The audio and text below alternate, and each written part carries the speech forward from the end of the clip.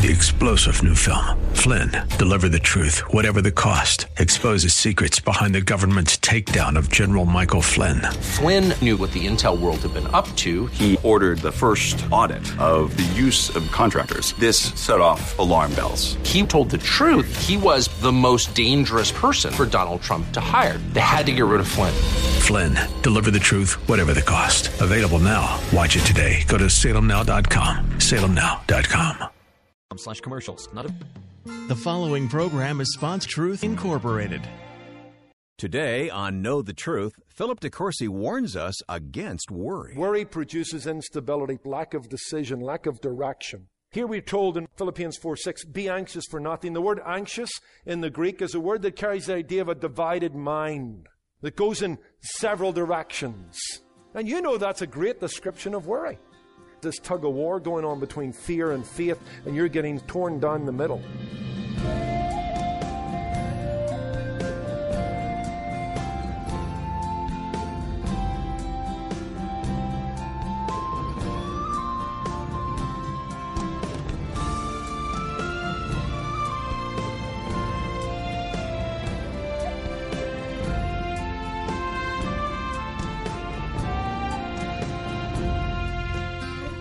We can probably all relate to the saying, when it rains, it pours, and maybe today you're in a storm and worries and struggles have you overwhelmed. Well, today on Know the Truth, our teacher Philip DeCourcy shares the biblical path to less stress as he continues this practical new study. We're turning to Philippians chapter 4 to learn how to turn worries into thanksgiving and problems into prayers. Discover how to draw near to Jesus in the storm. As we go to Philip's message, it's called Voice Your Concerns. Just this week I was reading about an examination for policemen in England. And this is a test that would test their ability and sharpen their skills. And so a question was posed to all these constables that hoped to make sergeant. And the question went something like this. You're on a patrol on the high street, and all of a sudden, out of the corner of your eye, you see this car veer across the road into an oncoming van. And so you go to the scene of the accident, and you soon determine that the driver of the van is a local criminal that has avoided bail for some time. And then you quickly realize, too, that the woman who drove the car, which veered across the road into the van, is the wife of the captain in your station. And her tax registration's out of date. And she's got a little smell of alcohol coming from her breath. Now, while you're sizing this all up, a tanker turns the corner, but to avoid the accident that has already taken place, it comes off the road onto the pavement and into a shop window. The truck driver jumps out of the truck. He shares with you his concern that there are several people perhaps trapped under his truck, and worst of all, there is inflammable liquid leaking from the tanker. Trying to get your head straight, a lady comes out the alleyway screaming in your face that her son has fallen into the canal and he's drowning. All of that question, on the back of it comes this question. Enumerate in order your priorities. To which one officer wrote, remove my uniform and mingle with the crowd. I don't blame the guy or the girl. Do you? We can all identify with the police officer's reply. We've all struggled to face and overcome life's stressful situations, to know what to do and how to do it, to survive the stresses and the strains. We've all been tempted to walk away from some pressure, some problem, some person. Let's be honest. You and I find it hard to find the grit and the wit to bear up under the bearing down of life. It's hard to be collected. It's hard to be calm. It's hard to be clear-headed when life screams in your face, wanting a resolution, demanding a decision. We've acknowledged, haven't we, in this series, that life is often a whirlpool of stresses at home, at work, in the church, in our nation at large, stresses that like a whirlpool tend to pull you down to places of darkness and despair and defeat and doubt. In fact, ours is a nation in distress. Ours is a nation under stress. Robert Morgan, in his book, Worry Less and Live More, tells us that anxiety disorders comprise the most common illness in America. Officially, they affect 18% of the adult population, but 100% of us worry every day. What are we going to do with these stresses that produce anxiety? What are we going to do with these pressures that seem to leave us with this nagging feeling that life is out of control and about to crush us? Well, with the reality of troubled minds, we have turned our hearts towards Philippians 4, verses 2 to 9. Paul here gives us a series of statements, a series of action steps that I believe are a means to enjoying the peace of God that surpasses human comprehension, that allows us to live under the canopy and under the cover of the God of peace who promises to be with us. What we have here is therapeutic theology that will promote peace in your life and my life. God-given remedies and realities to the wearied heart and the worried soul. Now, if you've been following with us, you'll notice we have identified several things that will help us lessen stress. In verses 2 to 3, peacemaking. Paul says to two women who are at loggerheads with each other, be of the same mind. Relational reconciliation goes a long way to you and I enjoying God's peace. Secondly, joy. Verse 4, rejoice in the Lord always. Thirdly, sweet reasonableness. Verse 5, let your gentleness be known to all men. 4, hope. Hope in the soon return of Jesus Christ, for the Lord is at hand. This is where we've got so far. You want to lessen stress? Be a peacemaker, be a joyful Christian, exhibit sweet reasonableness, and indeed have the hope of Jesus' soon return. But in verses 6 to 7, we're given a fifth remedy, a fifth reality, prayer.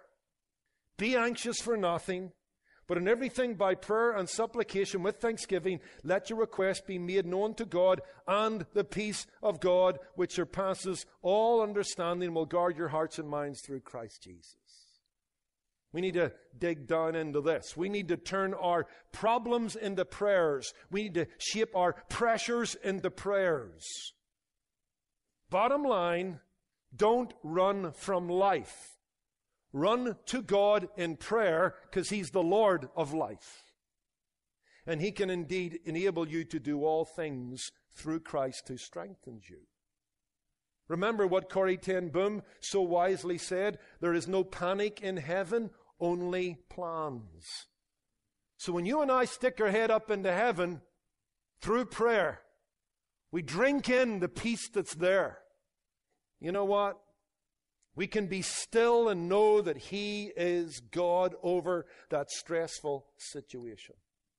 See, our response to life's challenges are all important. I don't know if you remember this, but in our opening study, we quoted from Dr. Richard Swenson, who's done a lot of writing on stress.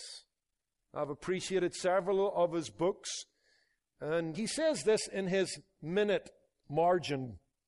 Although we use the word stress in a negative connotation, it actually is a value-neutral concept. In the medical sense, stress is the body's response to any change required of it or any demand imposed upon it. Such a definition is contrary to the popular thinking that defines stress as an unpleasant circumstance such as tax time or a screaming baby. Stress is not the circumstance. Stress is your response to the circumstance. Stress is not out there, stress is in here. End quote. If you embrace that, if you understand, we often say, I'm all stressed out. The problems are tremendous. The family's falling apart. The bills are piling up. That's not stress. That's your circumstances. Stress is what you're going to do in response to those circumstances. That's why your response is so important to your peace. And that's why we're told here, you know what? Are you stressed? Be anxious for nothing, but in everything by prayer. Go to God. That's your response. So let's look at these verses. The prohibition, The petition, the protection. Now, the prohibition, verse 6. I mean, this verse just hits you smack in the face, doesn't it? Be anxious for nothing. Pretty plain, pretty simple, very understandable. Stop worrying. It's an imperative. In the Greek, it's a command by Paul to stop worrying. Now, here's the interesting thing. The construction of the Greek points to the fact that they were in the process of worrying. So he addresses himself to Christians who have a propensity to worry, and as he writes to them, may well be worrying at this very moment. And he says, stop it. Cut it out. No more. You've got to stop the worrying. If you've started it, stop it. If you haven't started worrying, don't begin. Because it's forbidden, it's prohibited, it's off the list of things that are permissible in the Christian's life. Paul catches the Philippians in the commission of a spiritual crime. You're worrying? Stop it. Now, they had things to worry about, to be fair to them. They were in stressful circumstances, and their responses may not have been the best responses. There was Paul's situation. You know that this letter is written to update them in chapter 1, verse 12, chapter 4, verse 10, about how he was doing, because they wanted to know how he was doing, and they may even have been worried about how he was doing. So you've got Paul's situation. Then you've got Epaphroditus' condition. The Philippians send Epaphroditus, one of their members, to Paul, several hundred miles away, and he doesn't come back in the timeline that they would have thought appropriate. They wonder how he's doing. Paul writes to tell him in chapter 2, verse 26, that Epaphroditus is fine. Although when he got there, he became sick and almost died. Paul prayed, God heard the prayer, and God didn't add sorrow upon sorrow, problem upon problem for Paul. No doubt they were worried about their friend, Epaphroditus. Then you've got persecution, chapter 1, verse 28 to 29, where Paul talks about adversaries. In chapter 3, he talks about those who are enemies of the cross. They had their enemies. They had those who opposed them. Then you had the infiltration of false teachers. Those of the circumcision, chapter 3, verse 2 to 6, they were mutilating the gospel and wounding the body.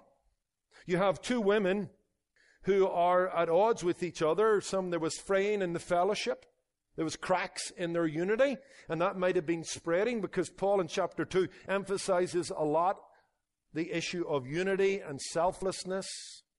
And then finally, they actually may have been worried a little about their material well-being. Because you go to 2 Corinthians, the church at Philippi was part of the churches at Macedonia, and they were the poorest of the New Testament churches. And yet this church had sacrificially sent some gifts to Paul through Epaphroditus. They prove what many a pastor has discovered, that in God's work, sometimes those who can least afford to give are those who give most generously.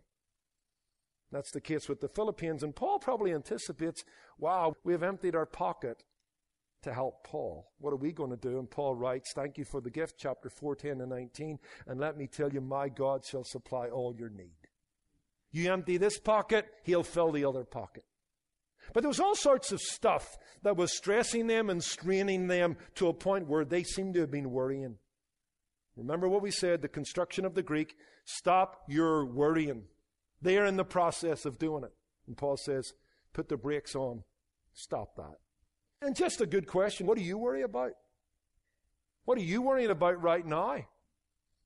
Your health? Your children? Your finances, your job, your ability to retire, the state of our nation, acceptance of others, the condition of your walk with God, terrorism, the list goes on. What are you worried about? Whatever, whoever, wherever, stop it. That's what Paul says, not me. That's the word. He's saying that to me as much as he's saying that to you. Whoever, wherever, whatever, stop it. Cut it out. Worry about nothing. And so we want to take that to heart. And let me just kind of go on a little sidetrack here for a couple of minutes. Why? Why stop worrying? Well, number one, it's fruitless for starters. It's a waste of time, a waste of energy. It's not productive and it produces nothing. Jesus said that, didn't he? In Matthew 6, verse 27, In fact, many believe that Paul may be drawing in his own mind from some of the words of the Lord Jesus Christ here as he addresses his own disciples who have a tendency to worry about what they're going to eat and what they're going to put on. Remember, they're itinerant preachers that kind of walk the plank, so to speak, put it all on the line for Jesus Christ. And what does he say? Which of you by worrying can add 1 cubit to his stature? And there's a debate here. That could also be interpreted, which one of you can add days to his life?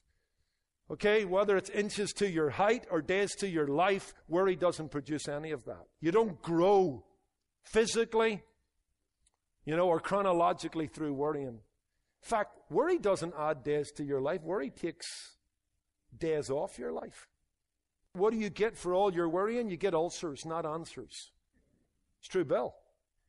Worry won't do anything for us, but it will do many things to us. High blood pressure, nervous twitching, heart palpitations, chest pains, headaches, ulcers, canker sores. Worry won't give you anything but ulcers. It won't give you answers.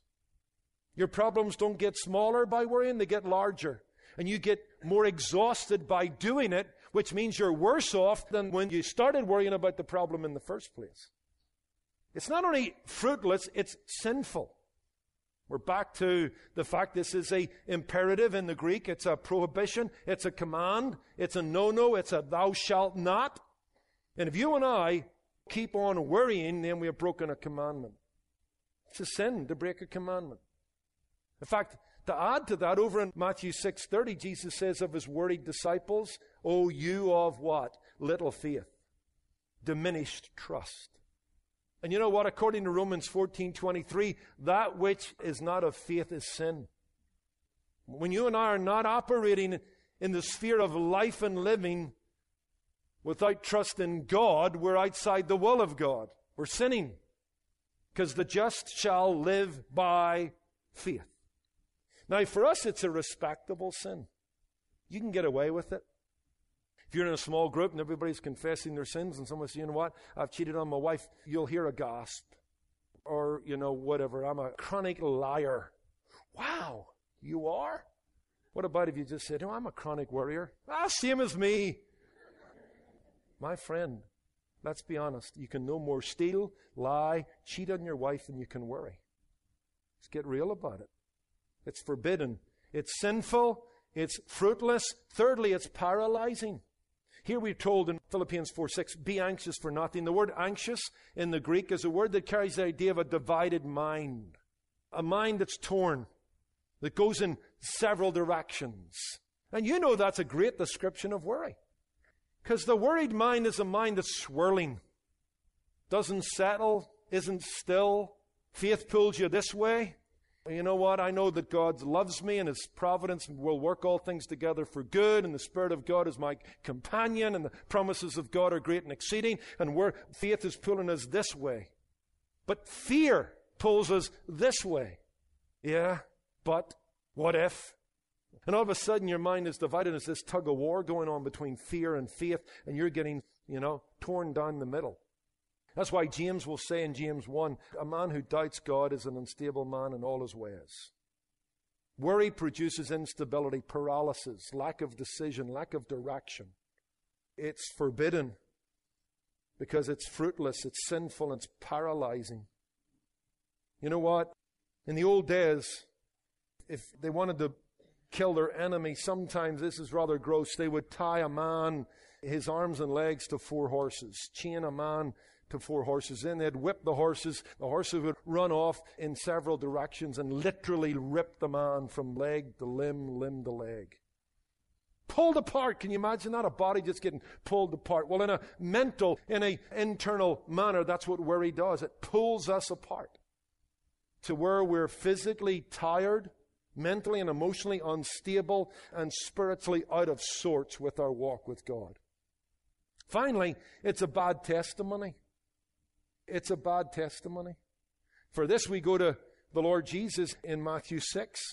Speaking of food and clothes, speaking of daily pressures and everyday life, Jesus said, you know what? When it comes to these things you guys are worrying about, I'm telling you not to worry about.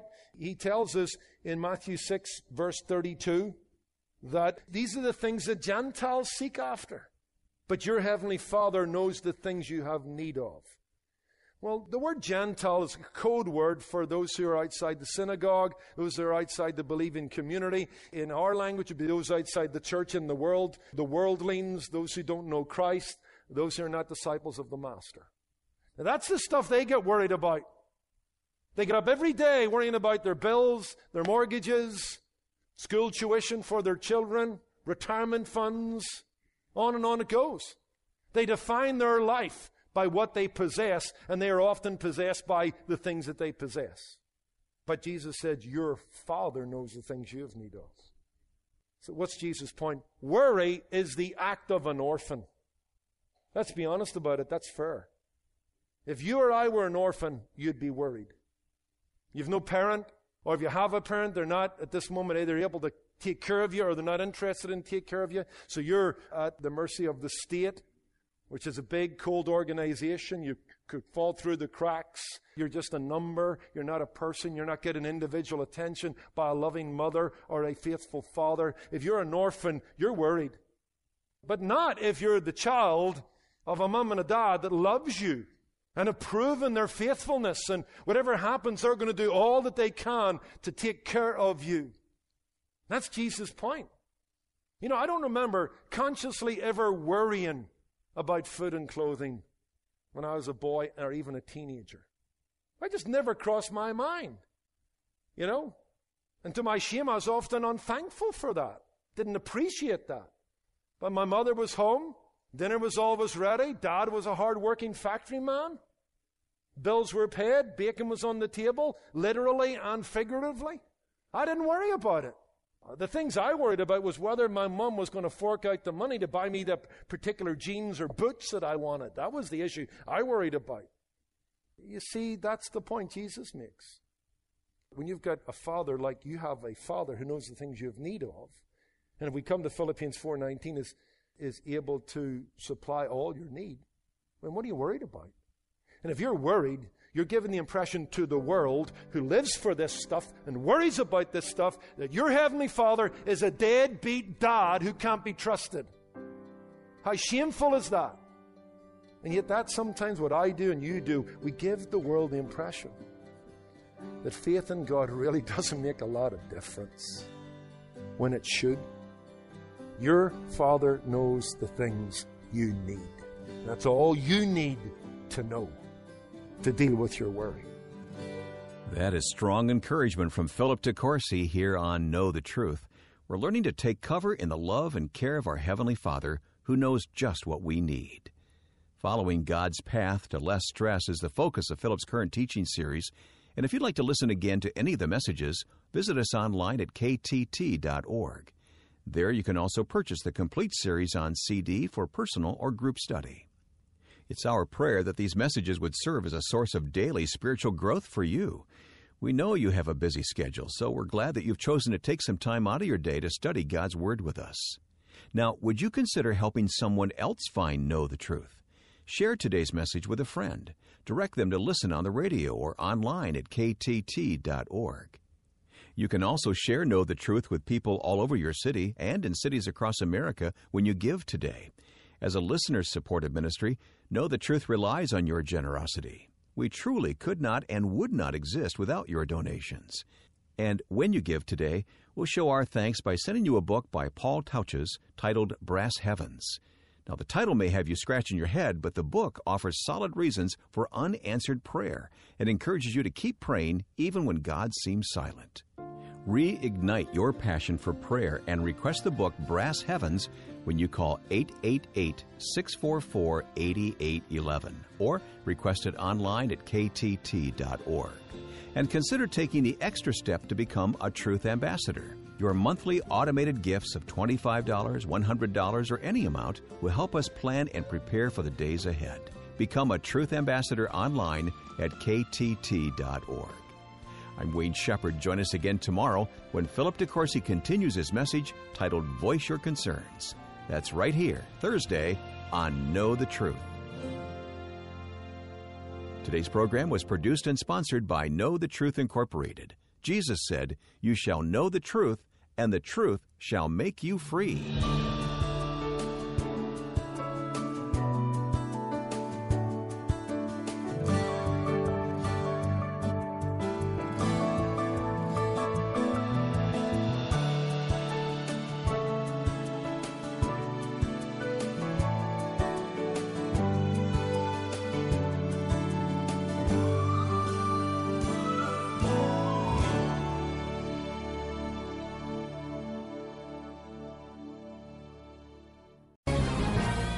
This is Owen Strand for townhall.com. Here are the rules today. You must be pro-woman at all times, unless, that is, the woman you're engaging is conservative or religious.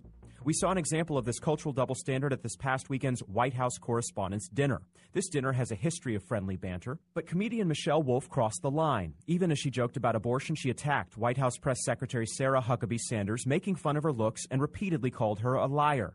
Whatever our political differences, let's be clear. This kind of public abuse is reprehensible. It's especially shocking because supposedly we're in a tolerant age that prizes diversity. In practice, it seems some people deserve respect and some don't. This is the strangest of ages. When a woman is conservative or religious, you can say whatever you want about her. I have a better idea. Let's treat all women with respect. I'm Owen Strand. The Pepperdine Graduate School of Public Policy, America's unique graduate program. Learn more at publicpolicy.pepperdine.edu. If you're around my age, one of these days... 3-star General Michael J. Flynn, head of the Pentagon Intelligence Agency, knew all the government's dirty secrets. He was one of the most respected generals in the military. Flynn knew what the intel world had been up to. He understood its funding. He ordered the first audit of the use of contractors. This set off alarm bells. The explosive new documentary, Flynn, Deliver the Truth, Whatever the Cost, uncovers the facts behind this scandal. Flynn told the truth. He was the most dangerous person for Donald Trump to hire. I find out the worst enemy that I'm going to face in my life is right here in America. They took my assessment and they wanted me to change it. And I was like, I'm not changing it. They had to get rid of Flynn. With in-depth interviews, archival footage, and never-before-seen personal records of the man behind the headlines. I just felt like I was drowning. Flynn, Deliver the Truth, Whatever the Cost. Available now. Watch it today. Go to salemnow.com. salemnow.com.